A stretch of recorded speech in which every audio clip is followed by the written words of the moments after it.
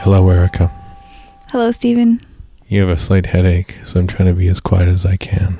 I have a migraine. I'm recording this podcast with a cold compress on my forehead. That's how much I care about podcasting. I am that dedicated to lazy Doctor Who. And you're recording another podcast later tonight. Is that okay if I tell the people that? Well, we'll see how I feel, but if I feel well enough, then yes, I will be recording yet another Incomparable Network podcast. Go ahead and you can announce it because my head hurts. Head hurts. It's believe it or not, I never thought that when I asked way back in January of 2014 if when we were in Florida we could go to a hockey game, that 3 years later you would be starting your own hockey podcast. And you are. It's called Beginner's Puck. Yep, that's right. For those of you who have not seen on Twitter or in the Incomparable members Slack or elsewhere, yep, my Verity cohort, Deb, and I, who are just head over heels in love with hockey, have decided to start our own hockey podcast. So, yep, it will be, I hope, fun for people who have loved hockey for a long time, but also for new people. We will explain concepts and sort of take people through what we have recently gone through in learning to love hockey. But that's not what we're here to talk about right now. No, I'm looking forward to seeing how, because I've been watching your hockey fandom sort of, shut up phone, sort of grow throughout the past 3 years. And just like this Doctor Who podcast, I like watching your appreciation of some Doctor Who episodes that you haven't seen before, or heard and seen before, so to speak. One of which was The Savages, which we finished off episodes 3 and 4 of Serial AA today. So, yeah. Sorry, bad Fonzie joke. Yeah. Are there good Fonzie jokes? Maybe. I actually met Henry Winkler. Well, I didn't meet him. I saw Henry Winkler and made eye contact with him and nodded in the bookstore at University of Wisconsin-Madison. Because of course he was at the bookstore at University of Wisconsin-Madison, because Happy Days takes place in Milwaukee, right? It's in Milwaukee. I think it's Kenosha. Okay. Well, it's in Wisconsin. Is it really? Because I know that Laverne and Shirley took place in Milwaukee. Yeah, Laverne and Shirley's in Milwaukee. Right. But no, Henry Winkler's daughter went to UW-Madison when I was there. So, yeah, he was at the bookstore once. I thought perhaps he was staying in character till the end, and that, not that he's dead yet, but, and that he was Fonzie and he was working at the library. No, he was wearing normal clothes, no leather jacket. He was very polite. So The Savages. I don't want to talk about The Savages because then once we've talked about The Savages, Stephen will be gone forever. Boo-hoo. But this is a really good story. Right? I'm so torn because I love Stephen so much, and now I don't have any more Stephen. It was actually, and I found it weird too, at one point it finally clicked in that, yes, it's Peter Purves doing the linking narration. And every time he would describe Stephen doing something, I was just like this weird frisson of, he's talking about himself in the third person. That's a little weird, except it's not really himself, because obviously I know the difference between the character and the dude. Good. Yeah. But yes, he was narrating this. Especially, it gets a little more poignant when he's sort of narrating his own goodbye scene, you know? Stephen, whatever, say goodbye for the final time or whatever. It was okay, jumping back into the, episode 3 and the beginning of episode 4. This is such an interesting story. I didn't know how they were going to pull it together. I was not expecting the energy transference, as they called it, to impart the Doctor's character. And actually his personality. I mean, the actor that plays Jano did a really good William Hartnell as the Doctor impersonation. I was very impressed by that. That was really fun. That's Frederick Yeager. I remember reading I think it was in Running Through Quarters Volume 1, Robert Shearman actually wrote that it's almost like an indignity that to William Hartnell during this time where, not only are they sort of like elbowing him out a little bit, but they actually transfer his mind into someone else. And Freddie Yeager is doing a William Hartnell impersonation for the first few minutes after he comes out of the vat, which is almost kind of like, is it disrespectful? Or is it... I don't think it's disrespectful. No. I mean... Maybe perhaps in retrospect we assign that towards him, given that we know that he leaves in relative short order. Maybe from a very Doyleist perspective, but I mean, I think the science fictional idea of transferring a person's mind and personality is just a really flippin' cool idea. So having this actor do the mannerisms and the speech patterns of the other character is just something that's awesome. I don't see any disrespect involved in there in any way, shape, or form. And William Hartnell actually has, I mean, as much as we can tell from the stills and stuff, he looks like he's doing a really good job of being, out of it and comatose, which is its own kind of challenge from an acting perspective. I mean, I don't know, maybe... No, you know what? I was going to say maybe the producers, were doing that in a way to sort of shunt him aside. But Ian Stewart Black wrote this, and I can't imagine that he had any intention of doing anything like that. This is just, that's the story. That's the way that the science fiction plays out. So I'm not buying that. Okay, good. Yeah, because no spoilers, but he plays a more prominent role perhaps than you might expect for a late Hartnell episode in The War Machines, the next one, which is also written by Ian Stewart Black. So, yeah, I don't think he was. Yeah, I've seen The War Machines.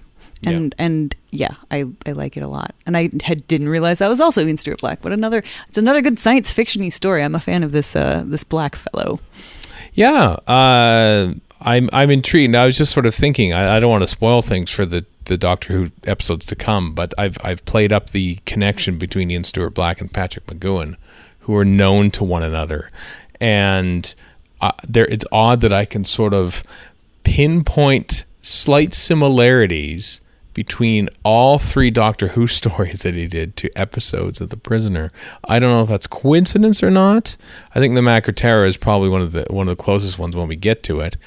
And the War Machines, I think, with the sort of the mind control and stuff, that sort of plays in. And this one, for some reason that I forgot about, kind of reminds me of both A Change of Mind, the Prisoner episode, and also Do Not Forsake Me, Oh My Darling, where there's a full mind swap.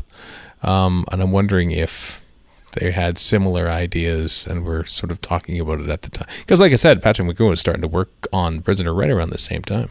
Are you picturing Ian Stewart Black and Patrick McGoohan, out for a couple of pints and just jawing back and forth about their science fiction ideas and stuff? Maybe. I'd like to see what Ian Stewart Black wrote before this. I don't know if he wrote any episodes of like Secret Agent Man or Danger Man, I guess is what it was known in various... I can't remember where it was known. Danger Man in the UK or the US, I can't remember, but... I don't know. I'm intrigued.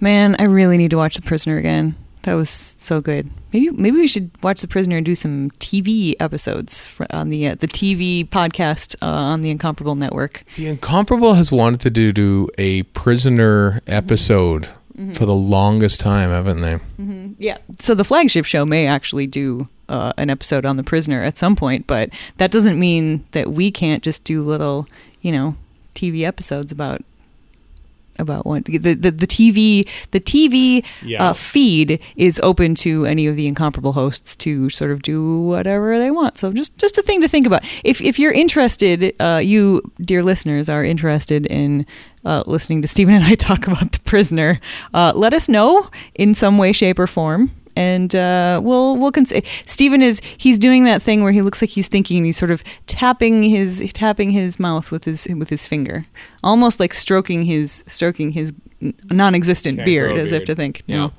I have an idea. We'll talk about it later. Ooh, #teaser for me, since I don't know what he's thinking.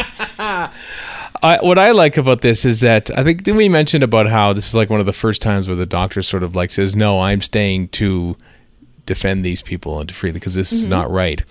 And it's neat that it's obviously not something that he just says for effect, because it's his conscience. That part of his conscience is the part that's actually transferred over to Jano and causes Jano to rethink his relationship with the savages and what they're doing to those people. I find that very positive, to think of where the Doctor has come from, someone who's a very reluctant to take on friends or anyone, and sort of like wanting to flee, get out of places like he did in An Unearthly Child and the Daleks and some of the other earlier episodes. And now you could almost tell that he has either come around to this line of thinking or has always been there, and he's sort of been in denial about it. And it's a very positive thing. Yeah, it's really interesting. He mentions that again in episode 3 or 4. I think it's in episode 4 when, Steven and Dodo are like, we need to get to the TARDIS. We need to get out of here. And the Doctor's like, oh no, I am not going to leave things this way, which... Yes, it is a pivotal thing, and it is the Doctor turning into the Doctor that we come to know and love, and yet it's actually like a more sort of completist Doctor than we get most of the time later, because he often overthrows the government and then wanders off before everything's fixed. And here, he's like... He's not only empowering the savages to rise up, but he is literally helping them, and then he leaves someone in control to actually help. If he was collecting more companions more often, I feel like he could just drop one off at every single story that he goes on to from here on in, and have people to smooth things out. Like, at the end of the Sunmakers, he well, I guess Leela's probably not the greatest choice to lead a society of people in a technological world. So, yeah. So you see, he should have collected another companion before that to drop off. No, I'm just picturing this silly. Have spare companions just to leave as de facto government figures in planets that they've overthrown the government on. Yeah, exactly. But yeah, so it's interesting, and I know you keep being like non-spoilery, but I'm going to be slightly spoilery in that, Steven is gone. I'll just say that Dodo doesn't hang around a whole lot longer, and then we end up with some new companions. So this feels like such a huge changeover between like this story and the next one, where you do have the Doctor taking on this role as the White Knight, the savior, and everything changes. The companions shift over. Like, this is the end of the first Doctor's era in sort of a character way, just as much as him shifting over to the second Doctor is. It's just sort of a different thing. And I feel like it's all of these companions that he has had up until this point that make him the person that we have come to know and love. Ian and Barbara have such a huge impact on him, and in humanizing him and teaching him about what it is like, what it means to befriend people who are not already your granddaughter, and have sort of a family in the TARDIS. And then Vicky takes that one step further, and he does the sort of grandfatherly thing without all of the baggage that came with that with Susan, and then all the different people that he might, as Deb always says, he goes through companions like tissue paper, especially like the Daleks master plan and stuff. And yeah, even on to Steven, who is sort of the dashing hero in a way, and doesn't like to see injustice. And Dodo's just weird. Although she is smart and savvy in this story. This is my favorite. This is the pinnacle of Dodo-ness. This is the pinnacle of Dodo. The pinnacle of Dodo-ness is, I don't know, someplace else, but probably the next story, come to think of it. But yeah, so it's just, this is so momentous. I'm still somewhat baffled that I knew so little about this story going in. There's a great scene there at the end of the episode that is, now that I think about it, very important in the annals of Doctor Who history. I like to find these things and point them out, mostly to myself. It's when the Doctor and everyone's smashing the machinery, basically, like that. And then you get this, there was a time William Hartnell's Doctor, oh, how dare you, so stop behaving, all this sort of thing. And he goes to Dodo and says, it feels good to smash something that's evil, doesn't it? And it's a very anarchic anti-institutionalized opinion of authority. It's very in keeping with the Second Doctor. This episode, this story is sort of the first time that new producer Innes Lloyd and the script editor Jerry Davis are taking over, and you get a sense that that is what their vision of Doctor Who is, sort of this anti-establishment figure looking to smash the machines of tyrants the world around and all around the universe. And I think they're sort of transposing that view onto William Hartnell's Doctor as best they can. And then when they have a chance to actually form a Doctor from the get-go, they do it with Patrick Troughton. It all starts here. And that's the Doctor that everyone sort of says we know and love, that anti-establishment one. So everyone credits Patrick Troughton, sure. I think Innes Lloyd and Jerry Davis have a very important part to play in the role of Doctor Who, and they sort of turn it towards that kind of more basic takedown of tyrants and evil in Doctor Who. Wow. Yeah. You're right. It starts here. So that's from a Watsonian perspective. I'm going to give that a little bit to Dodo, because I was talking about all the other companions and their effect on the Doctor.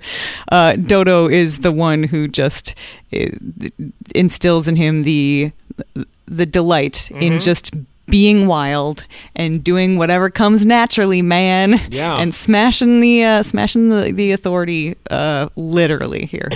The rebelliousness of youth is a sort of infectious in this episode. I like how she says that, and it's so great that whoever it was back in 1966 who decided to turn his or her 8mm home movie camera to the screen obviously knew that this was Stephen's last episode, because there's a few of those clips interspersed here at various important moments throughout the episode, including some of the last scenes of Steve, which is nice. And there's one, of course, where Dodo turns and just, with glee, relish, smashes some machinery, which is pretty neat.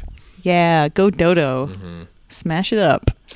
Anything else about this hidden gem? I dare say it's a hidden gem. I think it is. Yeah, it really is. You know what? I hope that this story is literally a hidden gem, because I hope that the reels are hidden somewhere in the world right now, and that we will find them. Okay, I thought you meant like you want them to stay hidden. What are you talking about? No, I want them to be hidden right now, and somebody to find them so that we can watch them, so that they will no longer be hidden. That's what I mean.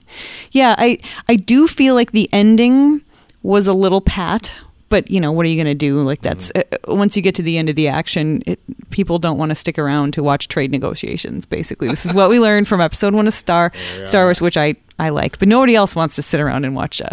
Actually, you know what? Episode 1 does not have that many trade negotiations. There's almost nothing in there. So shut up, haters. But anyway, they very quickly determine that they need a third-party ruler, which actually is a very smart thing. This is a pretty wise society on both sides to be able to figure that out and point it out so quickly. And then Stephen's sort of wide-eyed, I'm not sure if I can do that, and the Doctor saying, "Oh yes, you can." It felt a little forced. And it came together very quickly. I think just because I love these characters so much and have watched them work together for so long, I didn't like the idea of them just sort of being like, "Oh, well, I'm just going to stay." I mean, I'm sure they didn't have time or budget to sort of like play this out anymore. And I'm not saying they needed to take a lot more screen time, but they could have had everybody stick around for a week or two to sort of help settle things in, and Stephen come to the realization that he has a place here and that he could make a difference. Because I do think that is something that Stephen could very much excel at.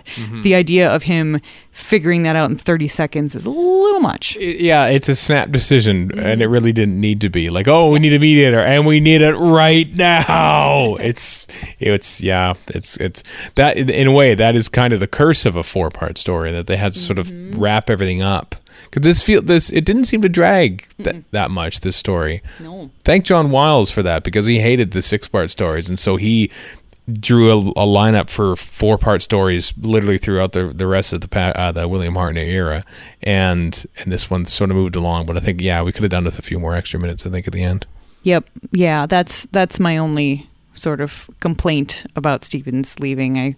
I feel like as companion leaving reasons goes, this is a good one. This is pretty solid. It just doesn't feel like it's earned because of the amount of time that's taken to do it.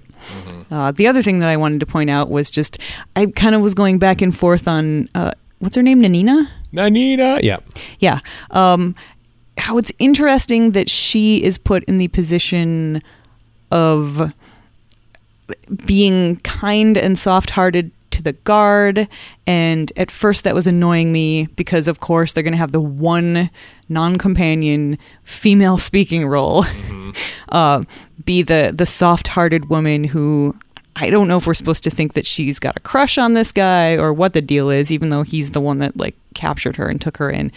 So I was having trouble with that at first, and then I realized, you know what, this is the only female character besides Dodo who I have to look at in this story in any way. So I sort of came up with my own headcanon that no, it's not because she finds him dreamy or dishy or anything, because that would just be icky and gross. It's because she is despite being young, she's the wisest of all of the savages. I hate saying savages, but they don't ever give them any other kind of name. Like they don't have a name for their own people, apparently.